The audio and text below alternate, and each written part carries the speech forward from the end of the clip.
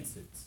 Last time we talked, we saw the death of Patroclus and the immediate aftermath of that death. We then illustrated a principle. Since one of the people who injured Patroclus was, well, let's review very quickly. Who was it that first got the big hit on the back of the head of Patroclus, sent his, Achilles' technically, helmet spinning along the ground and broke his corselet? Apollo. So Apollo is the person that Patroclus gives first credit to behind the will of Zeus. So actually Zeus plus Apollo plus fate seems to be who he gives credit to. Then somebody comes around who has killed 20 people so far, stabs him in the back, rips the spear out, runs away from Patroclus because he's so terrifying. Yes? Euphorbus. Now something about Euphorbus. We heard that name many times before. Is this the first time we're introduced to him? First time we're introduced to him. Since it's the first time, is he a major character who recurs or a minor character? Minor character. Who can tell me what the maxim is we know? When a minor character blanks a blank, blank happens. There's like a Jeopardy question. Or final Wheel of Fortune question. Yes? When a minor character injures a major character, the minor character gets killed by a major character. Very good. When the minor character injures a major character then kills that minor character, whether it be the same major character or a different one. In this case, obviously, it won't be Patroclus. Why? He's dead. Because he's dead. Very good. Very good, very good, very good. And who is the third slayer of Patroclus? Only his third slayer. Yes. Hector. Yes. And Patroclus, there's another maxim that we get to see. What is it that major characters get to do right before they die? Yes? Say their last words. They get their last words. They get a last speech. And in his final speech, Patroclus made a couple very powerful claims. One claim was, how many Hectors would it take to take down a healthy Patroclus? 20. Yes. So Patroclus is thinking fairly highly of himself, even though he's got a spear wound in his back and now in his belly. And remember that Hector is actually having this talk to him while he is on the ground with a spear in his belly, because Hector actually puts his foot down and pulls the spear out, which is the act that I think actually kills Patroclus, ends his life. But Patroclus makes another very fearsome claim to strike fear into the heart of Hector, to take away the glory of his victory, or that positive glow that he must feel. Yes? That Achilles will kill him. Achilles will come kill him. Do you think that's a true prophecy? Yeah. Absolutely. Okay, and so we saw there was, since Patroclus is a major character with the most famous armor of anybody on the field, and he's lying around defenseless, dead on the Trojan plain, what is everybody trying to do around him? Yes. Strip his armor. Strip his armor, which is Achilles' armor. And in fact, Hector does so. That said, the valiant efforts of Aias the Greater and Menelaus, as well as several other Achaeans, they keep Patroclus from being taken by Hector and having his head put on a pike. Good. Then we saw that Antilochus, son of Nestor, is given the worst job in the world. What is the worst job in the world at this particular moment if you want to stay alive? Yes. Tell Achilles that his best friend has just been killed on the battlefield that you were also on, so he might assume you should have done more to help him. And it's like, whoa. I would not want to be the person who had to go tell Achilles that his best friend just got killed at all. All right, good. And we actually know that from Patroclus' own words about Achilles. What is it that he said to Nestor about Achilles, which was his reason for trying to leave the tent immediately and not stand around? That he blames even those who are blameless. Right. Okay, bang, here it comes. So, book 18, first 47 lines or so.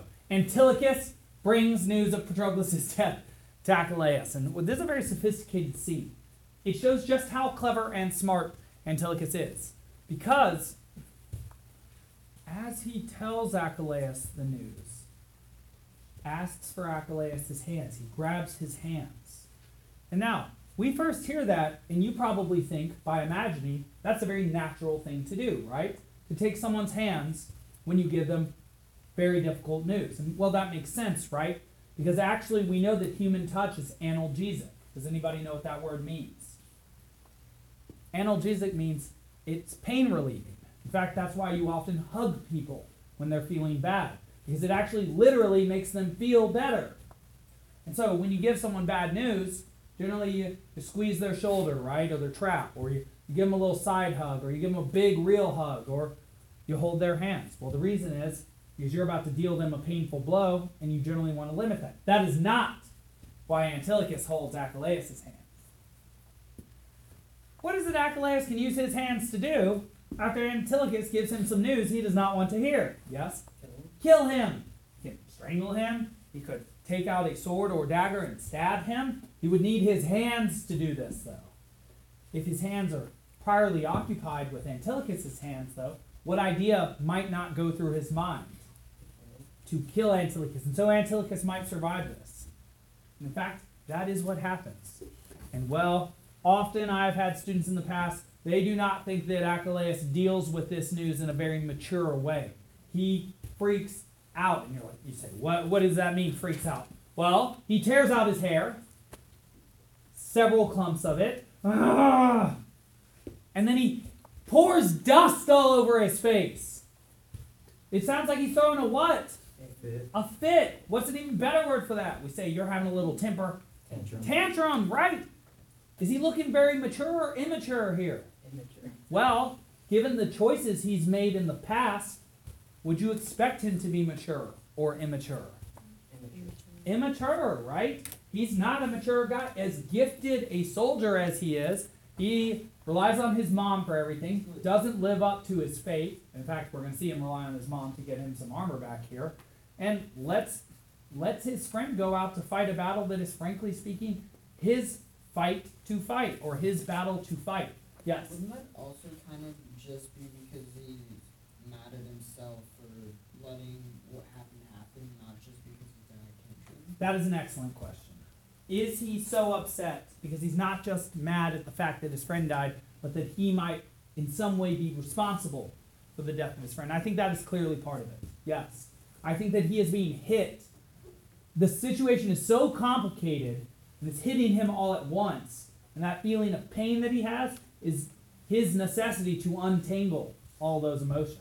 Mm-hmm. And yeah, that's right. That's right. In fact, current contemporary neuroscientists suggest that that is actually what you do after a traumatic event. You move it from the right brain, the side of the brain that's either the non-articulated or the anomalous part, the part that deals with that, which is information that you don't yet have.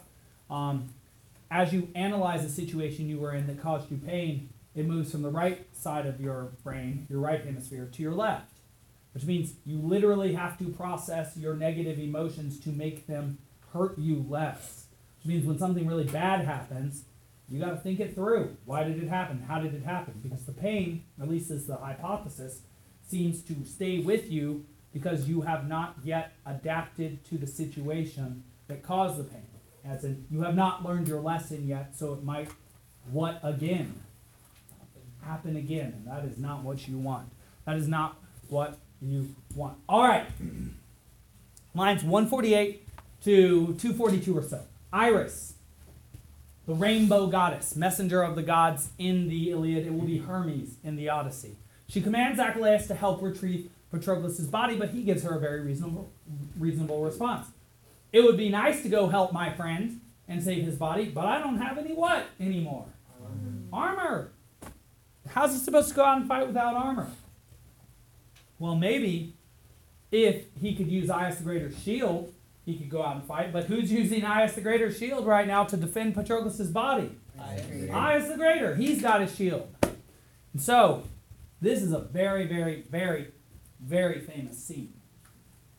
Achilles then goes and stands above the battle. He screams 3 times, and Athena puts a flame above his head and the aegis behind him. The aegis, you recall, is the buckler or the shield that she has with the face of Medusa or a gorgon on it. And so it causes what in those who see it? Not just fear. What's a fancier word for fear, which also means to become stone? To become petrified. Very good. It means actually phakio petros. Petros is a word for rock from Greek and Latin. So it's like, to make rock, to make still, to be petrified with fear. And so the flame above his head means that everybody what's him? What do you do when you see what do you do when there's a fire? Run away. No, first you have to. Yes? You look at it. You look at it. That's right. There's a fire. You stare at it. And, well, there's good evolutionary reason for that. Can you guess what killed lots of us over time and still does, especially in California? Fire, of course. And that's why we represent some of the worst aspects of human existence with fire. Hell, anger, the cover of this book, war, fire, fire, fire. Good. The flame means that everybody sees him. He stands out. The aegis means that everybody feels what when they see him? Petrified. Fear. And well, he screams out 3 times, and this is what happens. Every time he screams, several men die. In fact, 12 total men perish. I think I used to think it was 9. But yeah, 12 men perish. And so you might ask, why do they die when he screams? Do they have heart attacks? Is he that scary? Or are they just like, nope? Close. What seems to happen is that, well, there's this guy with like a flame above his head in the aegis, and like you're doing what you do, and then oh my gosh, it's Achilles, and you're on a chariot, and all of a sudden your chariot falls over, and a horse falls on you. Or you fall on your spear. Or you fall on somebody else who has a spear. It's a huge melee. You lose your focus for a minute, and this is why you're not supposed to text and drive at the same time. Supposedly several people die a day because of this sort of thing. You take your mind off what you're doing for 2 seconds. What can happen in those 2 seconds? You can die, especially if you're going 60 miles an hour. If you're on a chariot, you might be going like 15 miles an hour. But a lot can happen in 2 seconds. I mean, a ton can happen. I mean, NFL, quarterbacks can run 40 meters in just over 4 seconds. And so a second is a very long time. And so these men, they see Achilles, they get scared, they make a mistake, they fall off their chariots onto other people's spears, or they fall off and they get trampled by horses. They are thrown into what? Chaos, disarray. The presence of Achilles, his presence is enough to throw the enemy into disarray. You need to think about just how much respect and clout that is for him and how terrifying. I know the clout has been conscripted now and people watch that in videos. It'll be funny if you all listen to this in like 10 years, you'll be like, we were so dumb. And we'll all think that. We will all think that. All right, good. Well, here we go. Here's another maxim we know. Something about Hector, whenever Polydamas, who is his wise advisor, gives him good advice at the end of this story, what will we expect Hector to do in response to that excellent, very wise advice? Yes? Ignores it. And so, Polydamas sees the disarray of the men, sees Achilles, puts the situation together. He says, Hector, we should retreat to the Trojan city. Hector declines. Hector has never once effectively stood against Achilles outside of the walls of Troy. In fact, once he got caught by Achilles outside of there, near the tree by the Scaean gates. That's the name of the gates of Troy. And he had to retreat. Which means, even if Hector gets caught outside of Troy by Achilles, he's done. He declines. He doesn't understand the situation. In fact, this will lead to many deaths of his own men. Because, well, guess what's going to happen? Achilles is going to get some new armor. He's then going to rejoin the battle. What's going to happen to all the Trojans who fight against the Achaeans, yes? They're going to die, and they're going to die even more, not only because they're fighting against a superior fighting force with a superior commander, they're also going to die because what are the Achaeans going to force them into doing, which is going to result in more deaths of them? What Odysseus was afraid of happening. They're going to have to turn their back because they're going to have to retreat during battle. When you retreat during battle and your enemy has projectiles like rocks and spears and arrows, and they are also fast and have chariots, what can they do to you as you retreat?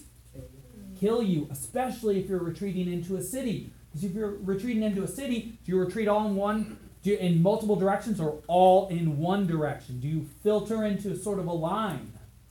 Well, what does that make it very easy for me to do if I'm your enemy? Yeah, you're all in one area.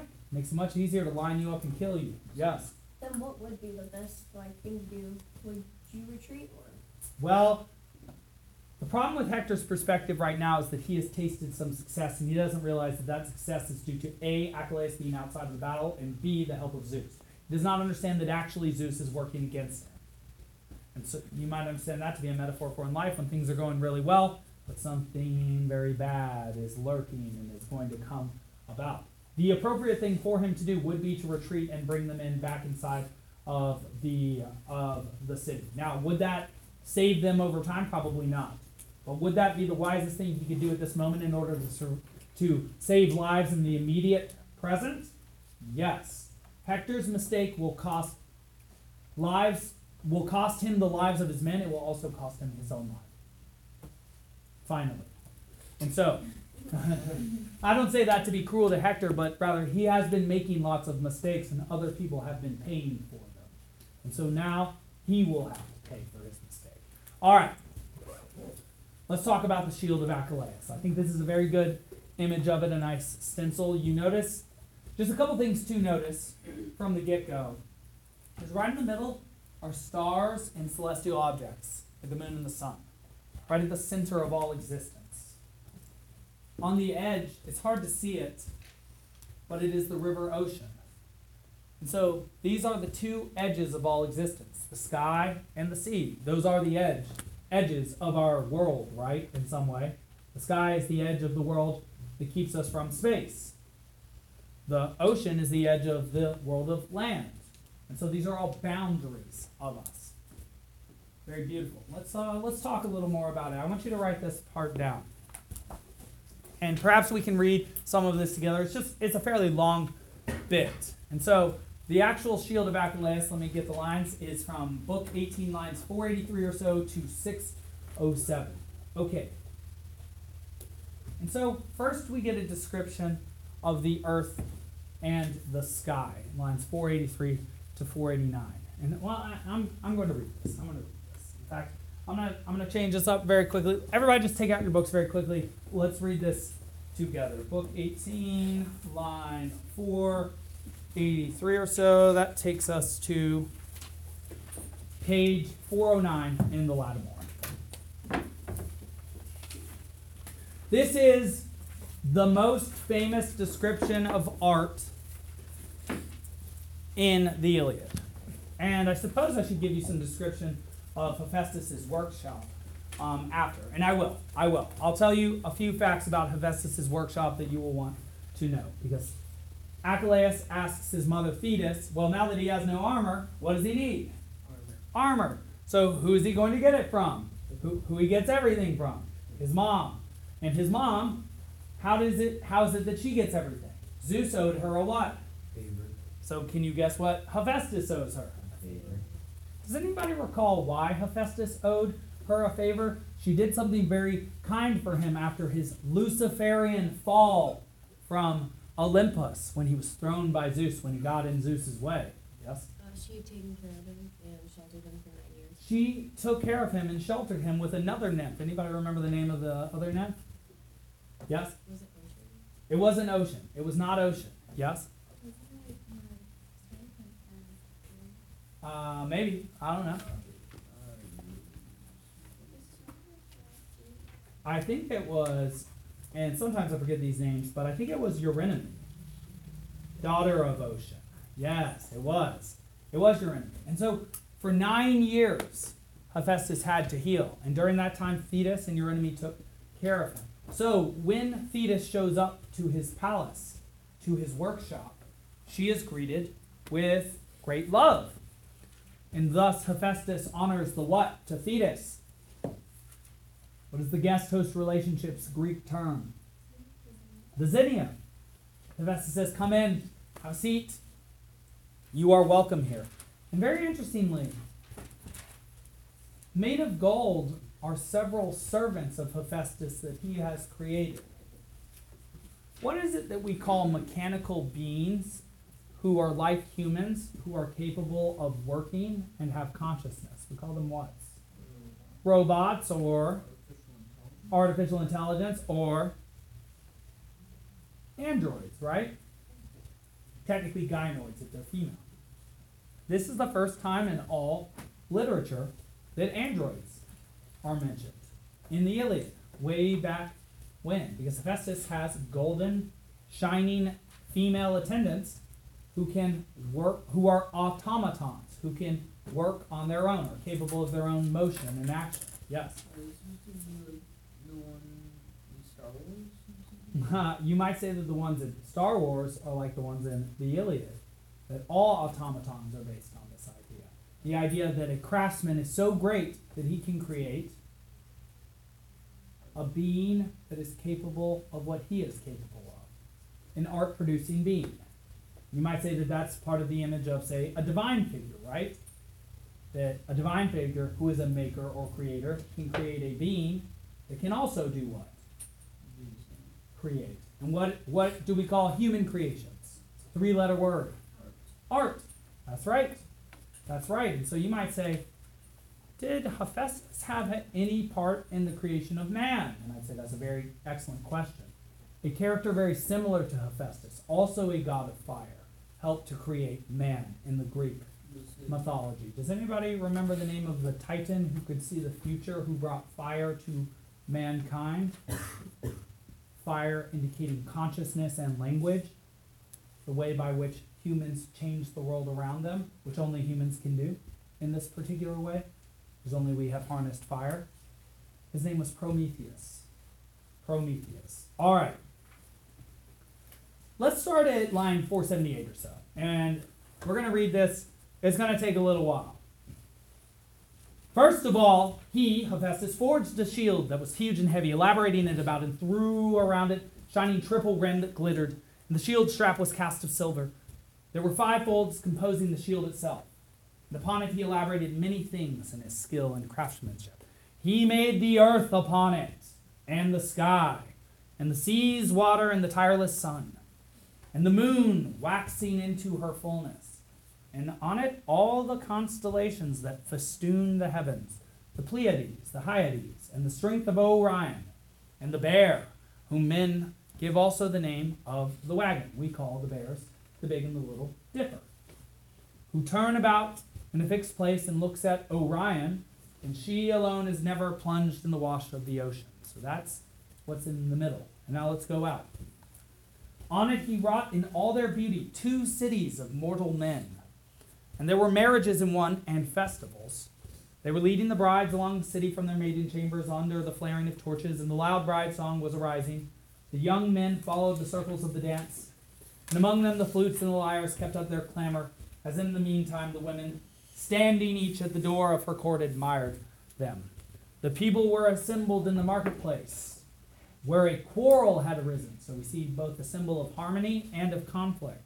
And 2 men were disputing over the blood price for a man who had been killed. This reminds us a little bit of where 2 men now stand in division of conflict within what was otherwise a peaceful organization. Who do we think of? Agamemnon and Achilles. One man promised full restitution in a public statement, but the other refused. Reminds us even more of whom? Agamemnon and Achilles. And would accept nothing. Both then made for an arbitrator to have a decision, and people were speaking up on either side to help both men, but the heralds kept the people in hand, as meanwhile the elders were in session on benches of polished stone in the sacred circle, and held in their hands the staves of the heralds who lifted their voices. The 2 men rushed before these and took turns speaking their cases, and between them lay on the ground 2 talents of gold to be given to that judge, who in this case spoke the straightest opinion. Very good. So we find 2 cities. Here's the second city. But around the other city were lying 2 forces of armed men shining in their war gear. So one city is a city at peace. A city at peace where there is a marriage, but there has also been a murder. Because even in peaceful places do murders occur. In fact, we know that after yesterday there was another mass shooting, right? Just north of us. 12 people killed, very sadly. Very sad. Or rather, 11 people killed, and then the person who killed them killed himself, which is almost always what happens at the end of a mass shooting. We can talk about why that is. I think it's fairly clear. It is the swan song of somebody generally when they do that sort of thing. Swan song is the song that a swan sings before it dies. For one side, counsel was divided whether to storm and sack or share between both sides the property and all the possessions the lovely citadel held hard within it. But the city's people were not giving way and armed for an ambush. Their beloved wives and their little children stood on the rampart to hold it, and with them the men with age upon them. But meanwhile the others went out, and Ares led them in Pallas Athena. Why would both of those gods lead somebody during a war? Yes. Because Athena is the goddess of war strategy and Ares is the god of agriculture. Very good. Very good. Okay, let's move on to line 541 or so. He made upon it a soft field, the pride of the tilled land, wide and triple plowed, with many plowmen upon it, and wheeled their teams at the turn and drove them in either direction. And as these, making their turn, would reach the end strip of the field, a man would come up to them at this point and hand them a flagon. All right, move on to 550. He made on it the precinct of a king, where laborers were reaping. Remember, you use which farm tool do you use to reap wheat that has been sown into the ground and then raised up? It is what the grim reaper uses. Yes. A scythe. Yes. And so they are reaping what they have sown, with the sharp reaping hooks in their hands. Of the cuts swathes, some fell along the lines of reaping, one after another, while the sheaf binders caught up others and tied them with vine ropes. It's interesting.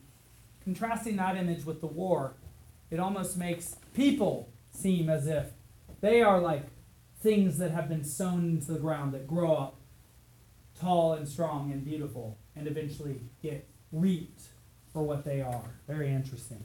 You might say, is that why the Grim Reaper has a scythe? Is he reaping us? And I would say, obviously.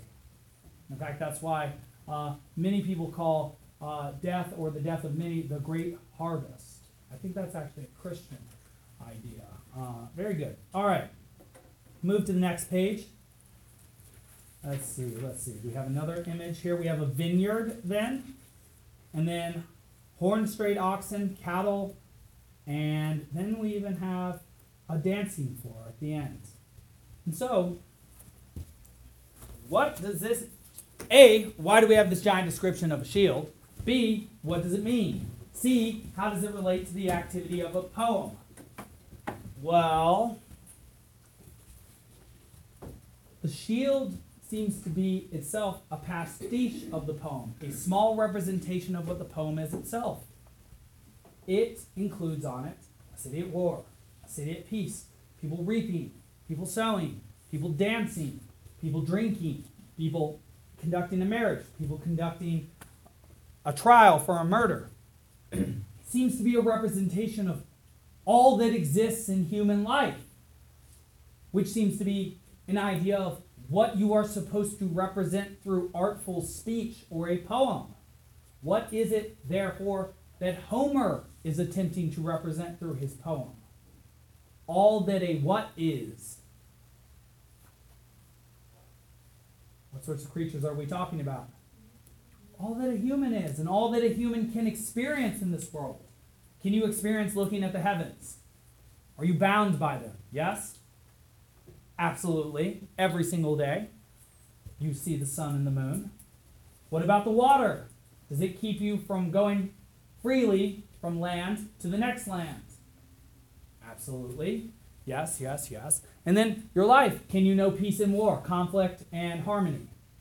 Of course. Even within harmony, can you have conflict? Even within conflict, can you have harmony?